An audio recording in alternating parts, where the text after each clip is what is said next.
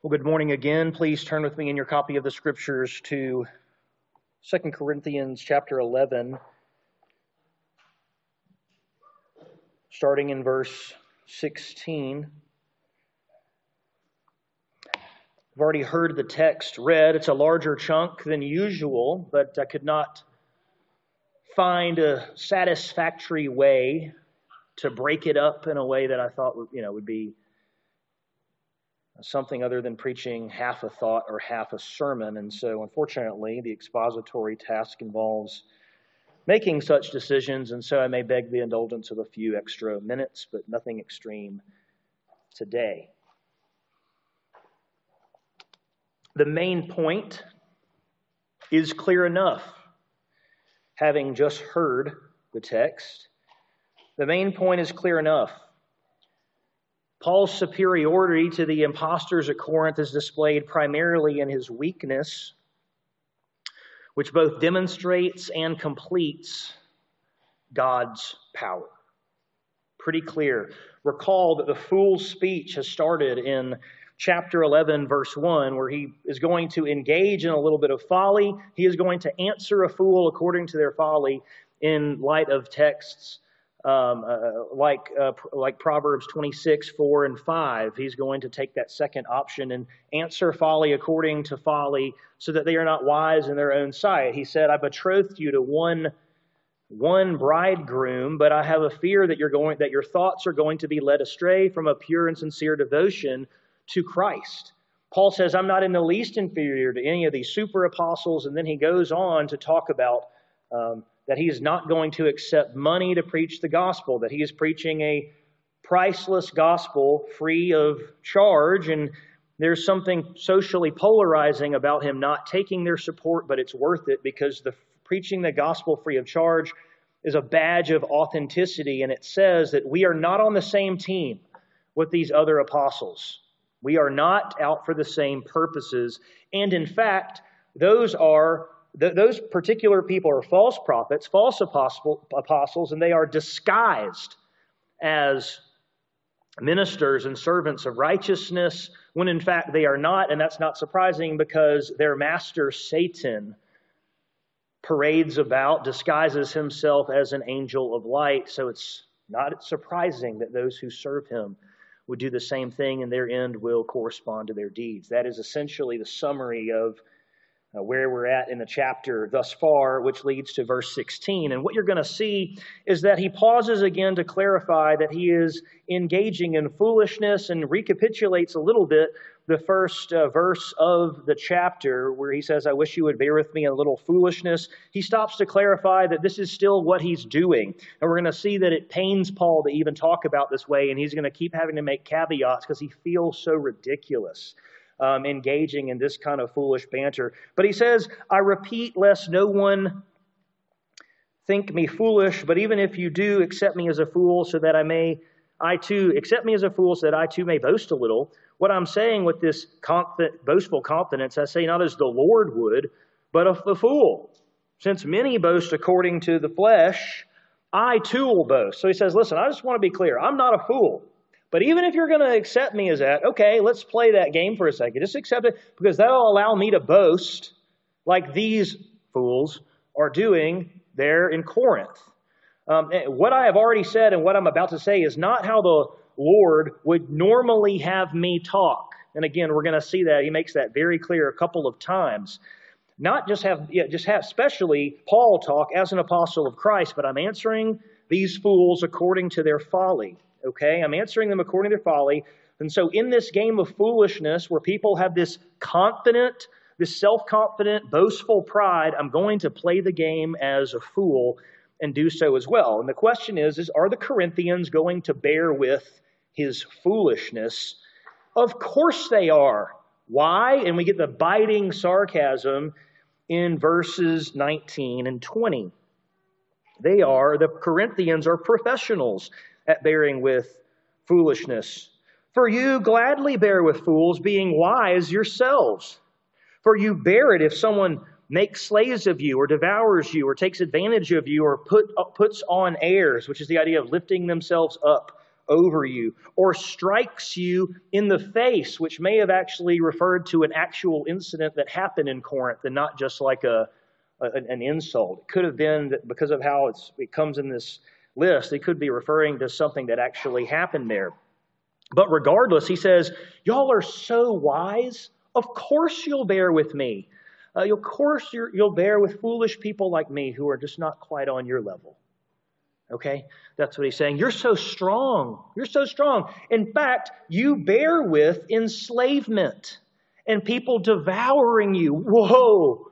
That is really strong. Y'all are so wise that you're able to get taken advantage of and abused.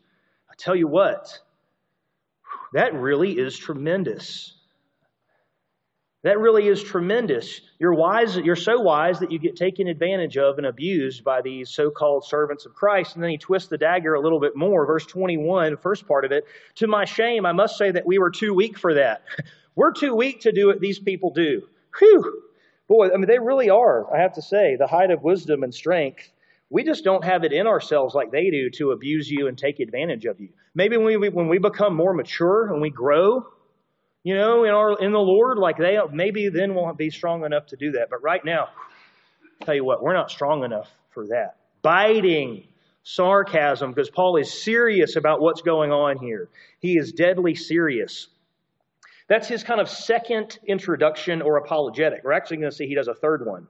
You probably heard it when we read the text. So he's entering into the foolishness, and here's where he really shifts into playing the game. But the way he plays the game is going to have a very important, ironic twist. He is going to play hardball, listen to this, in weakness. He's going to play some hardball here in weakness. We're going to see that it's, again, almost impossible for Paul to even carry the stream of thought because it seems so crazy, so prideful, so foolish, so ungodly.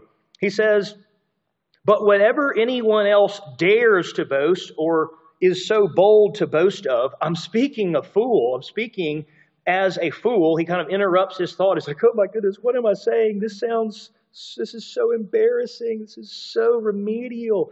This is so immature. Whatever anyone else dares to boast of, I'm speaking of, I also dare to boast of that. Of that. And this may tip us off here that what's going on is he's hearing the Corinthians boast about certain things, those things, and he's saying, I'm going to boast of those things as well. And if that's the case, which it's very likely it is, then what follows is going to be a bit of a mirror of what the Corinthians are boasting of. So the Corinthians are bold, not the Corinthians, but the super apostles there are bold enough. They're daring to boast about these things that they shouldn't be. And so he says, I'm going to boast of that as well, presumably those things. And we're going to see that it comes under three categories. The first is national heritage. Are they Hebrews? So am I. Verse 22. Are they Israelites? So am I. Are they the offspring of Abraham? So am I. And you probably noticed that these three designations roughly pick out the exact same thing, right? If we did a little pop quiz and I said, what's the difference between an Israelite, a Hebrew, and a descendant of Abraham? People are like, I'm not sure. It's because largely they refer to the same people, but different angles on it, and it's done here for rhetorical effect. Are you part of this holy race, a Hebrew? Are they part of the holy race? Yes. Okay, so am I. Are they part of the covenant people of God? Yes, they are. Are they heirs to the promises of the patriarchs? Yes, they are. Well, so am I. The cumulative force here is to say these people are full-blooded, bona fide, purebred Jews. And Paul says, and so am I. Circumcised on the 8th day, baby. Tribe of Benjamin. I'm as pure as it gets. And by the way, this may give us a window into some of the distortion and the teaching that's going on in Corinth, right? Because these are clearly, the super apostles here are clearly Jewish. And if you put together the fact that they are Jewish with some of the things Paul says earlier in the letter, contrasting the letter written on the heart versus the letters written on tablets of stone. It may be that there's some kind of these group of people are suggesting that people should obey the Mosaic law, perhaps be circumcised. Maybe it's similar to the controversy in the Galatian churches, but certainly it has something to do with the fact that they're Jewish, and there's a Jewish distortion of the gospel going on here, and it seems that we're tipped off to that by the first element of comparison. Paul says, so am I. I am as Jewish as it gets. Okay, that's the first thing. The second thing he moves to is being a servant of Christ. Being a servant of Christ. And again, he can't complete this sentence with talking about how ridiculous he feels. There's going to be an appeal to their ministry resume, to put it crudely. An appeal to resume and ministry accolades. And what he says is, he is a superior servant. Verse 23, are they servants of Christ? I'm a better one. It doesn't get more candid than that. Now imagine I stepped up as a pastor and said something like that. Do you have a pastor y'all know the pastor down the road? I'm a better pastor than he is. Okay? That would be a pretty bold thing to say, right? He can't even hardly get this out. Look at verse 23. Are they servants of Christ? I'm a better one. I'm talking like a madman. He's like, what am I even saying? He's not saying that it's not true, though. He's saying, I'm talking about the truth in a way that is boastful and foolish and crazy. And that's important as we go through the text. Because all the things that he says here, the afflictions and then the visions and revelation, none of it's not true. It's just that boasting in it is the problem. That's the dynamic that we're going to feel throughout the passage. He says, I am a better one. What does he marshal forward to support that claim? With far greater labors, far more imprisonments, with countless beatings, often near death. Here's the peculiar thing about Paul's resume here. It is a really strong resume of suffering and weakness. It's a super strong resume for being a servant of Christ in this comparison with the super apostles. Super strong resume of suffering and weakness. And this is the very last thing we would expect here. This is where Paul can flex his muscles. I spoke at the Areopagus. Did you? Did you go to the climax of intellectual culture and the ultimate philosophical roundtable and give a lecture? No, you did not. I got the approval of the inner three. Galatians chapter 2. James, Peter, and John, they gave me an endorsement. I've raised the dead. Acts chapter 20. And poor Eutychus who fell out the window. I've raised the dead. None of that shows up here. None of the stuff that's like, whoa, shows up until it's very clever how this happens, until you get down to chapter 12, but then he distances himself rhetorically from going to paradise by saying, I know some guy who did that. We'll talk about that in just a second. But none of the impressive stuff shows up. None of the impressive stuff shows up. And so in this list, you kind of have to cover it all at once. And the reason I had 2 Corinthians 6 read is because that kind of crescendo that you see in 2 Corinthians 6 builds for rhetorical effect, similar to here. The only one I'll pause to talk about for just a second here is the first one he mentions. 5 times I received at the hands of the Jews 40 lashes less one. So he's about to go on this big run, and I'm just going to read it out for us. But let me just say, the 40 lashes was the max one could get under the Jewish law. And I want you to listen to how one historian said how brutal this was. He said, the minister of the synagogue was to stand on a raised stone and inflicting blows with all his might, using a redoubled calf strap, to which 2 other straps were attached. 13 blows were delivered to the chest and 26 to the back. The severity of this beating can be inferred from the provisions made in the event the offender defecated, urinated, or even died as a result of their blows. And Paul says, 5 times. I've done that 5 times. That's how he starts off. 5 times I received at the hands of the Jews 40 lashes less one. 3 times I was beaten with rods. Once I was stoned. 3 times I was shipwrecked. A night and a day I was adrift at sea, which is different than being shipwrecked. The idea there is he's floating in the open ocean on some piece of flotsam. He's hanging on to something in the open ocean, floating around, helpless, on frequent journeys, in danger from rivers, danger from robbers, danger from my own people, danger from Gentiles, danger in the city, danger in the wilderness, danger at sea, danger from false brothers, and toil and hardship through many a sleepless night, and hunger and thirst, often without food, and cold and exposure. It's an absurd amount of things to endure on behalf of Christ. It's a very strong resume, in other words, of suffering and weakness. And to add to that, you have verse 28. After all that, he says, well, and apart from those things, apart from other things, there is the daily pressure on me of my anxiety for all the churches.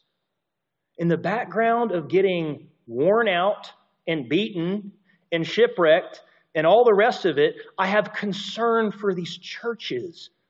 Does anyone there in Corinth, the super apostles, how many churches, are they concerned for their churches? Do they have a pastoral heart towards their churches? Do they have constant anxiety for all the churches? Verse 29 gives us a peek. What does that look like? It's fleshed out. Who is weak and I am not weak? Who is made to fall and I am not indignant? This is the pastor's heart. This is the compassionate Paul. He hurts when his people hurts. He's indignant when people are led astray, made to fall. He has a righteous anger. He bears the burdens of his people because he cares. There's the pressure on him, the anxieties of all the churches. That's enough, trust me, to have anxiety and pressure for one church. Take it from me. I can't imagine feeling the responsibility of, in the background, of just trying to get through run-of-the-mill and sometimes, well, in many cases, much more than run-of-the-mill suffering, trying to still worry about all that. And said, nevertheless, he does. And so in verse 30, he kind of clarifies what he's been doing, lest we're left scratching our heads. Well, that wasn't exactly what I was expecting. I didn't hear the resurrection claim.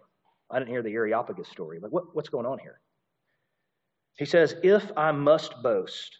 So even if I'm going to become a fool, play the game and boast, I'm going to do it in a different way.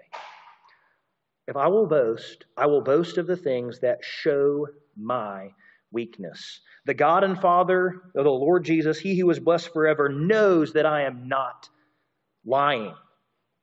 Even when pretending to be a fool for the sake of argument, he's going to boast, but he's going to boast in things that show his weakness. And he appeals to God's knowledge here. He appealed to the truth of Christ that was in him in the last passage. God knows that these are truly my boasts. He knows these things happened. I'm not lying. For example, we don't have the record of those 3 shipwrecks. Okay, shipwreck in Acts happened after this, chronologically. Okay. Lord Jesus knows I didn't just make up this stuff, but more importantly, he knows that this is where my true boast's at. This is where my true boast is at. That's why I didn't include some of those very impressive things I otherwise could have included on my apostolic servant of Christ resume. Now, verse 32 seems a bit out of place, doesn't it? It seems to end oddly. At Damascus, governor under king, and in the Greek it's Hareta.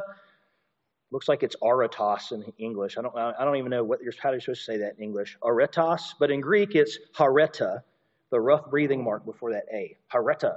King Hareta was guarding the city of Damascus in order to seize me, but I was let down in a basket through a window in the wall and escaped his hands. You don't even have to be a particular Bible scholar to realize it seems a little bit out of place after this run. Seems like, doesn't it sound like the chapter should have ended there with the God and Father, Lord Jesus Christ, who is blessed forever, knows I'm not lying? It's like, that would have been a great end. Instead, there's just like one, and then here's this one autobiographical, account here. But it may be that Paul's placed that here as a particularly weak-looking example. Perhaps even one that runs the risk of looking like a fleeing coward, okay? As kind of a cap to this list. I mean, hey, let's just be honest. This is not exactly the posture of Daniel praying with his window open. Where is Paul's account of him standing up to the forces of Damascus, boldly proclaiming that to live is Christ and die is gain, and then getting beaten again? Why didn't he say that? He gave an account of running. I didn't stand. I got let down in a wall, basically. They put me in a basket, and there was a hole in the wall, and I ran. Paul's being let down just on a grammatical and conceptual level in the text contrasts with his being caught up in just a second. There's a contrast here because he's not a fleeing coward. There's something more. There's something more here. There's something more at stake. He says, I must keep on boasting. He's commented on the first two elements, which again are presumably a mirror of what the super apostles there at Corinth are boasting of: national heritage, servant of Christ, ministry, resume. And then the third thing that we're going to see here, the final element, is visions and revelations. He says, I must go on boasting, again clarifying, again he's engaged in this same boasting and foolishness, though there is nothing to be gained by it. I will go on to visions and revelations of the Lord. Now let me just pause. This is not the main point of the passage, and I'm not willing to get distracted by it, but I'm going to throw this out there and leave it for you to consider. This is an incredible statement. There's nothing to be gained by it, or there's nothing helpful or nothing profitable. Why is that? Why is that an incredible statement? I'll tell you why.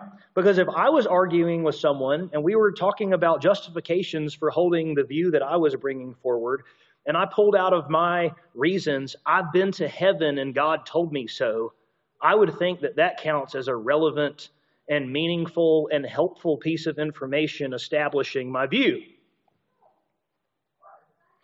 But he apparently does not. He is sitting here saying, what's helpful in terms of establishing the nature of my apostolic superiority and authority? I'm going to tell you about visions and revelations that I've had, but it's not going to be particularly helpful. I'm going to boast about it, but it's not going to be particularly helpful. And why is that? Well, presumably because those people, the people in Corinth, again, are saying the same kind of things. Well, you want to hear about my vision? You want to hear about the revelation I got?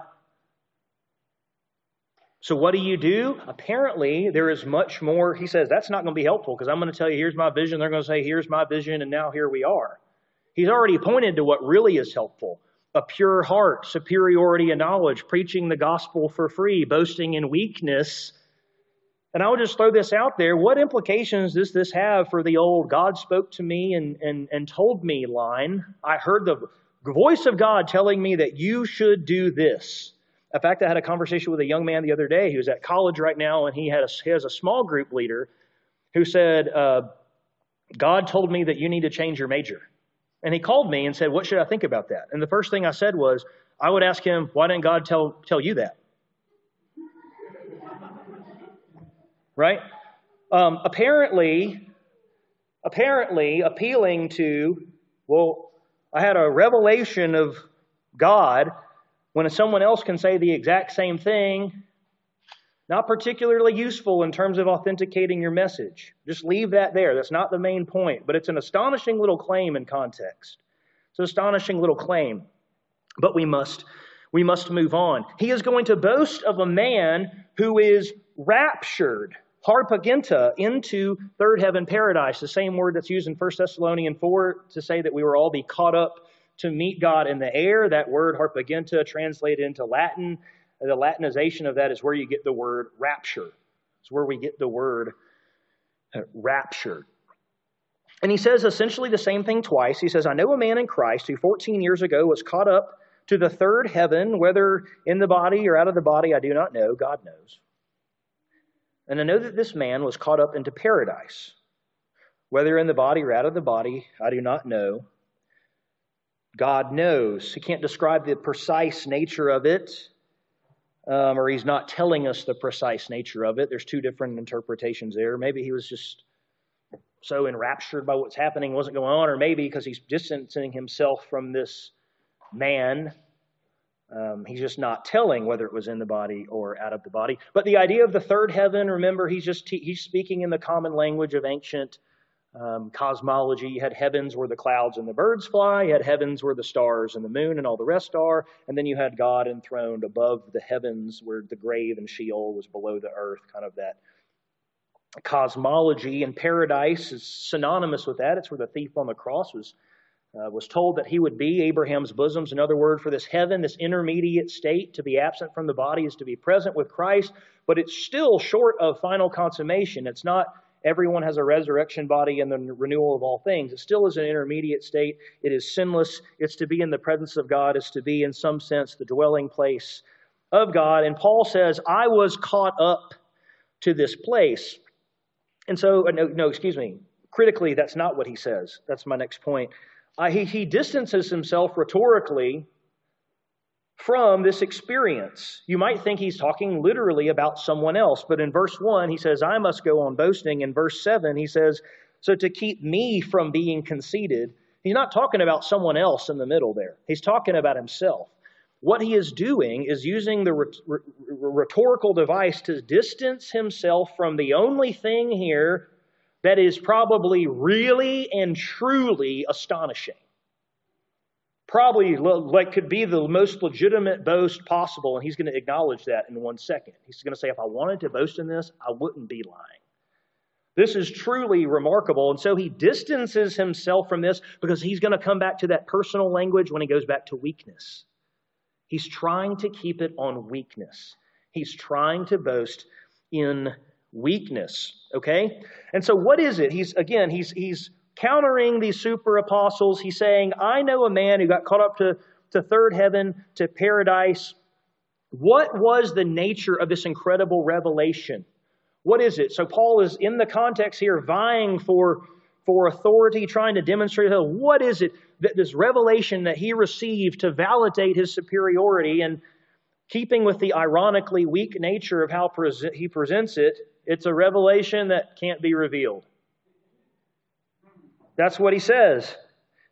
He heard things that cannot be told, which man may not utter. Yesterday, I asked my son, I said, son, sometimes, I said, when no one is watching me and I'm not detected by any devices, I disappear.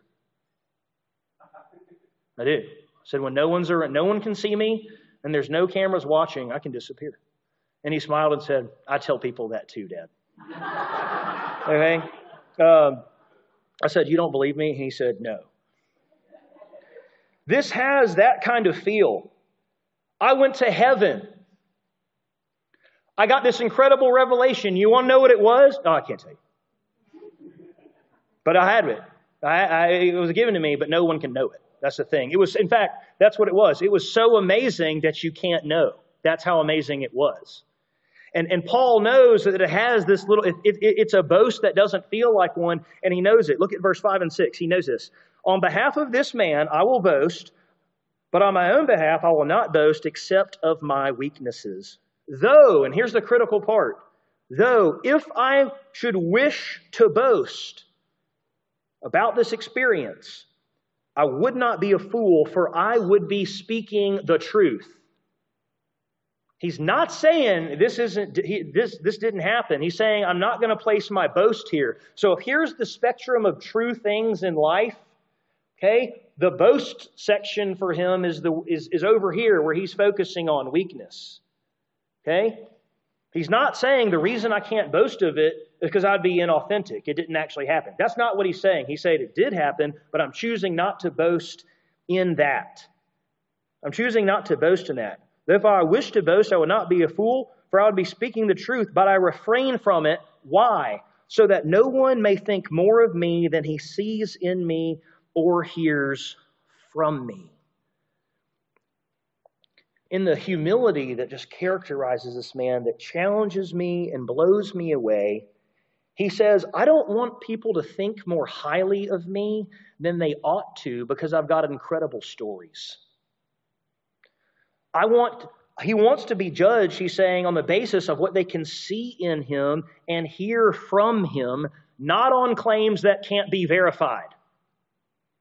Not on the basis of claims that cannot be verified. That's what he says. I'm refraining from doing this so that no one may think more of me than he sees in me or hears from me. I want you to make it a judgment of me and esteem me based on when the boots are on the ground and I'm in front of you and I'm serving you. That's the man that I want you to know and evaluate, not the man who can make unverifiable claims. But nevertheless, because these revelations did in fact happen, there was a bit of a catch, you might say. He says, so to keep me from becoming conceited, and that's literally overlifted up. To keep me from being overlifted up, to keep my feet on the ground here, because of the surpassing greatness of the revelations that did in fact happen, a thorn was given me in the flesh, a messenger of Satan to harass me, to keep me from becoming conceited, or again, from being overlifted up. Thousands of pages have been spilled about the nature of the thorn, and to this day it remains one of the greatest curiosities in the New Testament. Suggestions generally fall on one or two sides, and let me just spoil it for you. We're not going to solve the debate today. Sorry, spoiler alert there. But the suggestions for understanding this generally fall in one of two categories. One is a kind of a physical category, and the other is a relational, interactional understanding of the thorn. So let me give you, just because we can't go through all these views, but let me just say perhaps the most popular suggestion for the physical interpretation of the thorn in the flesh is this has something to do with Paul's eyes. This doesn't enjoy a ton of support from the commentators, but there are a few that hold this view, and it's a much more popular, it's a view from the pew, it's held quite a bit. You could maybe put this together from statements in Galatians where he tells them, like, I testify that you would have torn your own eyes out and given them to me. Well, why did he choose that one? Oh, maybe because his eyes are messed up, and if they could, they would serve him by, doing an eye transplant or something. At the end of the letter, he says, see what large letters I use as I write to you with my own hand. He's signing it by himself. So perhaps the idea is there that he's got bad eyesight, and so he's got to use big letters to kind of even see what he's writing. That's the idea. There's some challenges with that. The first is it's not entirely clear that either one of those passages really imply that Paul has problems with his eyesight. It's possible that they're compatible with that, but it's not altogether immediately obvious that that's actually what those things imply. It could imply, for example, that Paul uses a hyperbole based on vision in the middle section of Galatians, and then at the end, Paul isn't a scribe in the same way. He doesn't have the tiny little letters, the mom handwriting, he kind of is more like this situation, and it's all big. It's not clear that he's making a point about his eyes, but perhaps it's possible, but not entirely clear. It's also difficult to understand how eyesight could be a messenger of Satan. A bad eyesight could be a messenger of Satan, where that word always refers to some kind of agent who does some kind of communication. There's always some kind of interaction or relationship with a messenger. There's something being taught. There's news being brought. And that's how the word is used. It's difficult to understand how that would be a messenger as opposed to an affliction from Satan, like you have in the case of Job. And then finally, it isn't immediately obvious how bad eyesight would make somebody humble. I'm not aware of people who are saying that you have, if you struggle to see well, that you somehow adopt a posture of humility. It's not entirely clear. There are other suggestions that we simply don't have time to cover. On the other side of the debate is the relational interpretations, and all of them conclude, even if they do so in a variety of ways, that the thorn in the flesh, as opposed to like a thorn in the soul or a thorn in the spirit, was human, that it was fleshly opposition to Paul's teaching and the man himself. That was the thorn. Is it simply referring to false teachers that Paul seems to constantly be dealing with throughout his entire ministry, that are always contradicting what he's saying? He's always vying for authenticity with them and for public and for validation, or vindication, perhaps a better word there. Or does it refer to something like you had a spirit that tormented Saul? In the context here, it wouldn't be a spirit tormenting Paul, because again, that would be challenging to see how that would make somebody humble. I would just say, hey, do you verbally spar with demons? No. Okay, vote for me. Okay, that doesn't seem. But the idea here is there a spirit that brings a spirit of falsehood and deceit wherever Paul goes. So right when he stands up and says something like, "I've been to heaven and here's the word of the Lord," someone says, "I have too, and here's the word of the Lord." It's like, oh.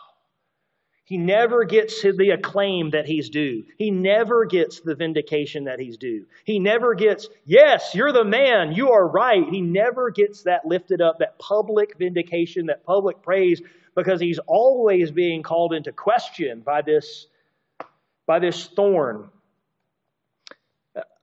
The answer is nobody knows. Thankfully, it actually isn't incredibly relevant for understanding the main point of the passage. But if I had to step up and make a call here, I do prefer the second option, I have to say. I think it does more justice to the idea of a messenger being communicative. I think it explains the just ubiquitous nature of all the opposition Paul gets and the people trying to discredit him throughout his ministry. And I think it paints a better picture of how someone could actually how that could help someone being conceited. You are never recognized. You are never validated for what you're saying. Despite being superior, you are always reckoned to just be one of them. Imagine a professor of economics disagreeing with someone who, an intro student in economics, and people are like, "Wow, it's just so hard to know who to believe." That professor probably just feels so frustrated, like, "You're kidding me. My word against this?" Imagine never getting that valid. No one ever saying, "No, you're definitely superior in knowledge." No, he is, but he never gets that valid. It seems to me that better explains the humility piece. But here's, whatever we speculate, we know these three things for sure. Number one, it was given to him to keep him humble. Number two, it was given by God. And yet, number three, it was given through or facilitated by Satan. We see something like that going on with Job, but Satan enters into the causal matrix here. God ultimately gave the thorn, but somehow Satan plays a role in administering it. And so after a revelation he can't tell us about, a thorn that harasses him and keeps him lowly, he caps it with a healing effort with no healing. This is going really well in terms of being impressive. Okay? He says, 3 times I pleaded with the Lord about this, that it should leave me, that is the thorn. But, and the implication here is, the answer was no. That gets clarified in verse 9. The answer was no to the healing effort, the prayer request that was denied. But it wasn't just a no, it was a no teased out in verse 9, which is the climax, make no mistake about it, of the full speech. It's the climax. And some people say it's the climax of the entire book of 2 Corinthians. Perhaps. It certainly is the climax of the full speech. I pleaded with the Lord that it would leave. But he said to me, verse 9, "My grace is sufficient for you, for my power is made perfect in weakness." My grace is sufficient for you, for my power is made perfect in weakness. You don't need this thorn removed from your life. I understand that you would like it to be removed. I understand how mind-numbingly harassing it must be, whatever we declare, whatever we say that the thorn is. But my power is completed, or it is perfected, it is completed, it is brought to its end in weakness. And so my grace, not the removal of this thing over here, is all you need to see my power completed in your life. And so Paul says, I will gladly, in light of that, I will gladly continue to boast in my weaknesses and have Christ's power rest on my life. Therefore, I will boast all the more gladly of my weaknesses, so that the power of Christ may rest upon me. He says, for the sake of Christ, verse 10, then I am content with weaknesses, insults, hardships, persecutions, and calamities. Notice his contentment isn't because I just got over it. It actually wasn't as bad. Hey, you know what? When I stopped back, when I reflected on it, the thorn in the flesh didn't harass me after all. That's not what he says. He says, for the sake of Christ, very specifically, for the sake of Christ, whose grace is sufficient and whose power is completed in weakness. For that sake, I can do this. I can rest with this. I can boast about these things and be content. For when I am weak, the paradoxical conclusion, I am strong, because Christ's power meets me there. Paul's superiority to the impostors at Corinth is displayed primarily in his weakness, which both demonstrates and completes God's power. What do we take from this? I only have one application. It has a couple of layers, you might suspect, but one application that I would like to discuss briefly. Reclaiming biblical weakness. Why do we need to reclaim biblical weakness? Because weakness is a shameful cultural category. That's why. Suppose we said we're going to separate the strong Christians from the weak Christians in this gym, put the weak folks over here and the strong folks over here. You think anyone would feel any shame? The answer is yes.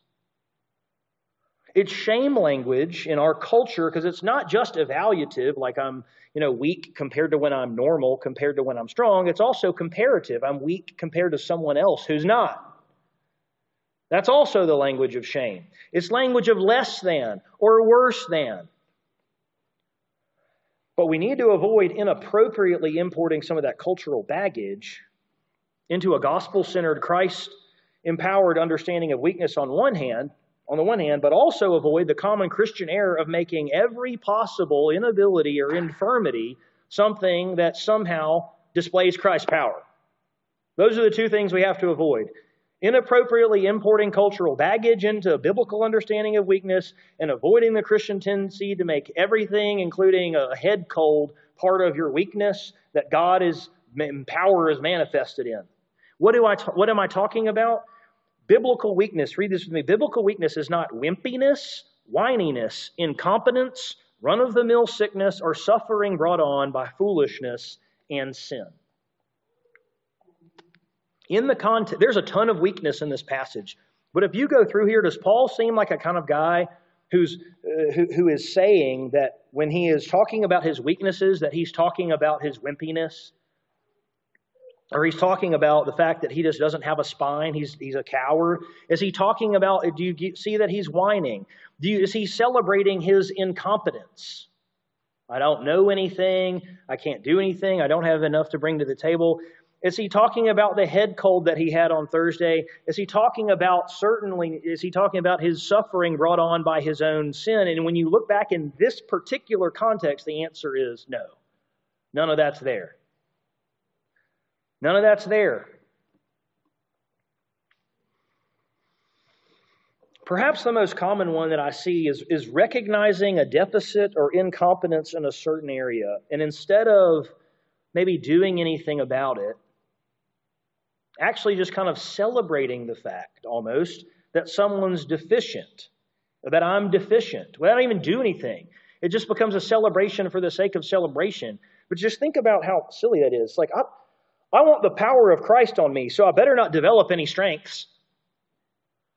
The way to get the power of Christ is just go find more suffering, find more weakness, find more inability, because that's where Christ crowns his power. That would rob God. If I were strong, I would rob God of the opportunity to show power. Now, I wouldn't want to do that. So I'm just going to kind of celebrate weakness for what it is. Even worse, I think, is when it gets applied to excuse sin in a Romans 5:20 kind of a way. When my sin abounds, his sufficient grace abounds all the more. Hey, if I want to see God's overpowering grace and gracious overpowering, I don't need to concern myself with my sin and weakness, just my Savior. Well, that sounds really slick, but it's just not there. In fact, if you go back in Romans 5, should we sin is it true that grace abounds in sin? Yes. Should I take that and go, that means I should probably sin more to maximize grace? And Paul said, nope. Actually, he says, by no means the strongest negation possible in the Greek. He's like, you're kind of philosophizing, got ahead of you there. That's not how it works. Is it true that power is completed in weakness? Yes. Do you see Paul pursuing these things as ends? Did it look like, does Paul give the impression to you that he signed up to go get the 39 lashes or to get shipwrecked? No, exactly. That's exactly right. He did not. What is it then? What are we talking about? Here is weakness in the context of 2 Corinthians 11 and 12. What is the kind of weakness that we're talking about? Affliction and relative impotence, meaning lack of power to do something. Affliction and relative impotence experienced in the service and pursuit of that to which Christ has called us. Affliction and relative impotence experienced in the service and pursuit of that to which Christ has called us. When Paul says he's going to boast in things that show his weakness, he certainly isn't showcasing or pointing to his sin, which, by the way, is definitely not the thorn in the flesh. That's one interpretation that is certainly wrong. Justify my sin by saying, even Paul had a thorn in his flesh. Folks, that's just bad, okay? The thorn is not sin. The weakness is not my sin that I'm going to boast in my sin. That's not it. He certainly isn't showcasing his sin. He's not pointing out his ignorance. He's not saying that I'm incompetent to what God has called me to do. He's pointing out, listen to what he's pointing out, his finite, relatively impotent creatureliness that is the object of all kinds of suffering and neediness as he walks the path Christ has put before him. That's what he's pointing out. The good works he mentions in Ephesians that Christ prepared in advance that he should walk in. So the question for us is this. So what are the intentional pursuits and goals that God has called you to walk in and pursue for the sake of his name? Probably not going to be like Paul, but what is it? I don't mean just, I'm just a generic Christian. He's called me to glorify him. Okay, understood, yes. What are the intentional pursuits that he's called you to? Is it parenting?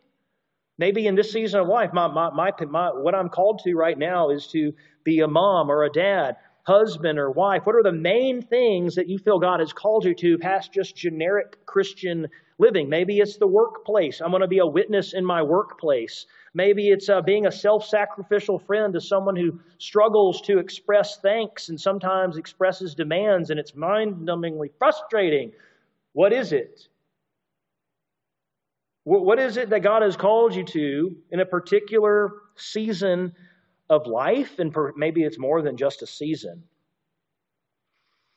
And many of our sufferings and our challenges and our impotence to do much about them is not going to look like Paul's, but it doesn't mean that we will not suffer and struggle with the same finiteness and relative impotence to control the world around us and to control what perhaps is going on in our bodies or to our bodies. And there's going to be a neediness in a variety of ways as we try to honor Christ with what has been put before us.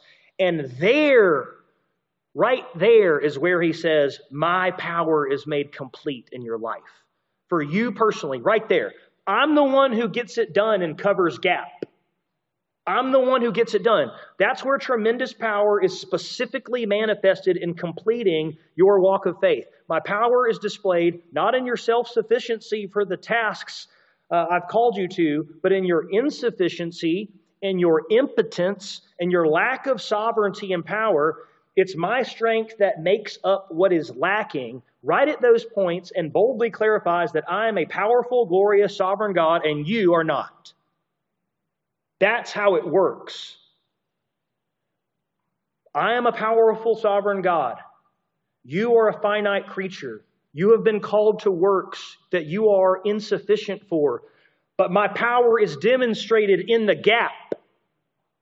My power is demonstrated in the gap because I am for you. Because I am for you. That's what he says. Affliction and relative impotence experience. I say relative impotence just because there are some things you certainly can control. But unfortunately, as we all know, there's a ton in life we just have absolutely no control over. Affliction and relative impotence experience in the service and pursuit of that to which Christ has called us. And I don't want to be taken as being ugly or overly negative in certain understandings Certainly, a sickness could be understood as a weakness, but I don't mean just generically getting sick. Our afflictions and our relative impotence have to be contextualized towards what Christ is calling us to, and not just some general flimsy sense of weakness. I'm blowing my nose too much. Someone got sick.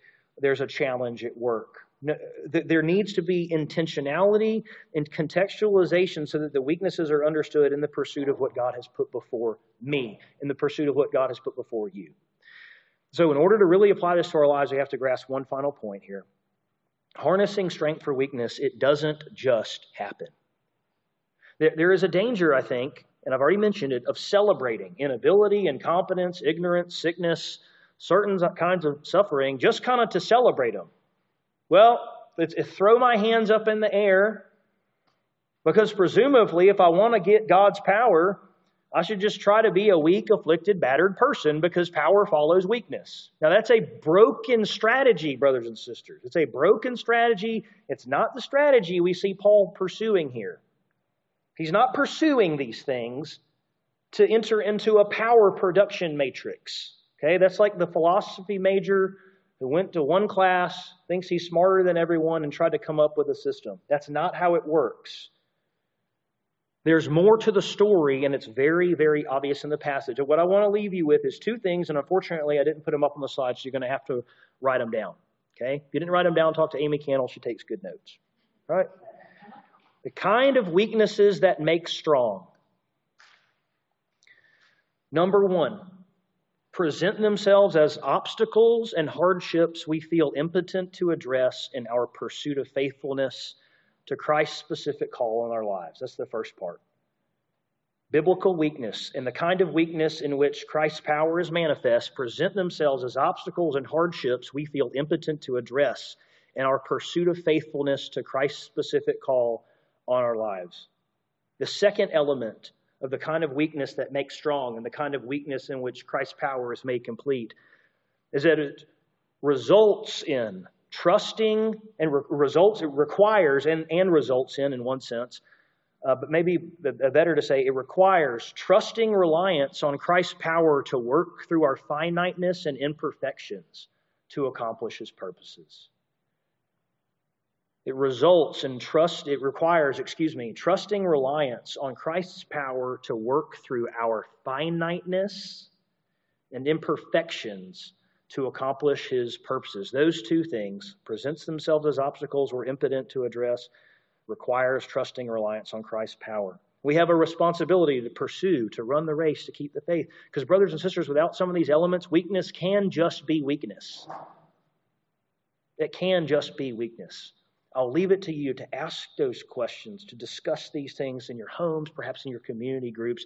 And may God give us grace and the humility to, where we see weakness, boast in those things, because that's where God shows up and His power is completed in our lives, right in the gaps of the things we need to do but are insufficient to do to live the life God has called us to. Let's pray. God, we are thankful to have a sufficient Savior. We are glad that we do not have to be everything, that we do not have to have control over our circumstances, that we don't have to try to manufacture our life, put it together. Pray, Lord, that we would press into this truth that Your power is completed and made perfect in weakness, when we are so quick to want to boast about all of the impressive things that we could bring to bear to set ourselves apart, even in the quiet of our own thoughts as we bolster our own self-esteem. So, Lord, would we be a people who learn to boast in weakness because Christ has conquered? I ask in Jesus' name.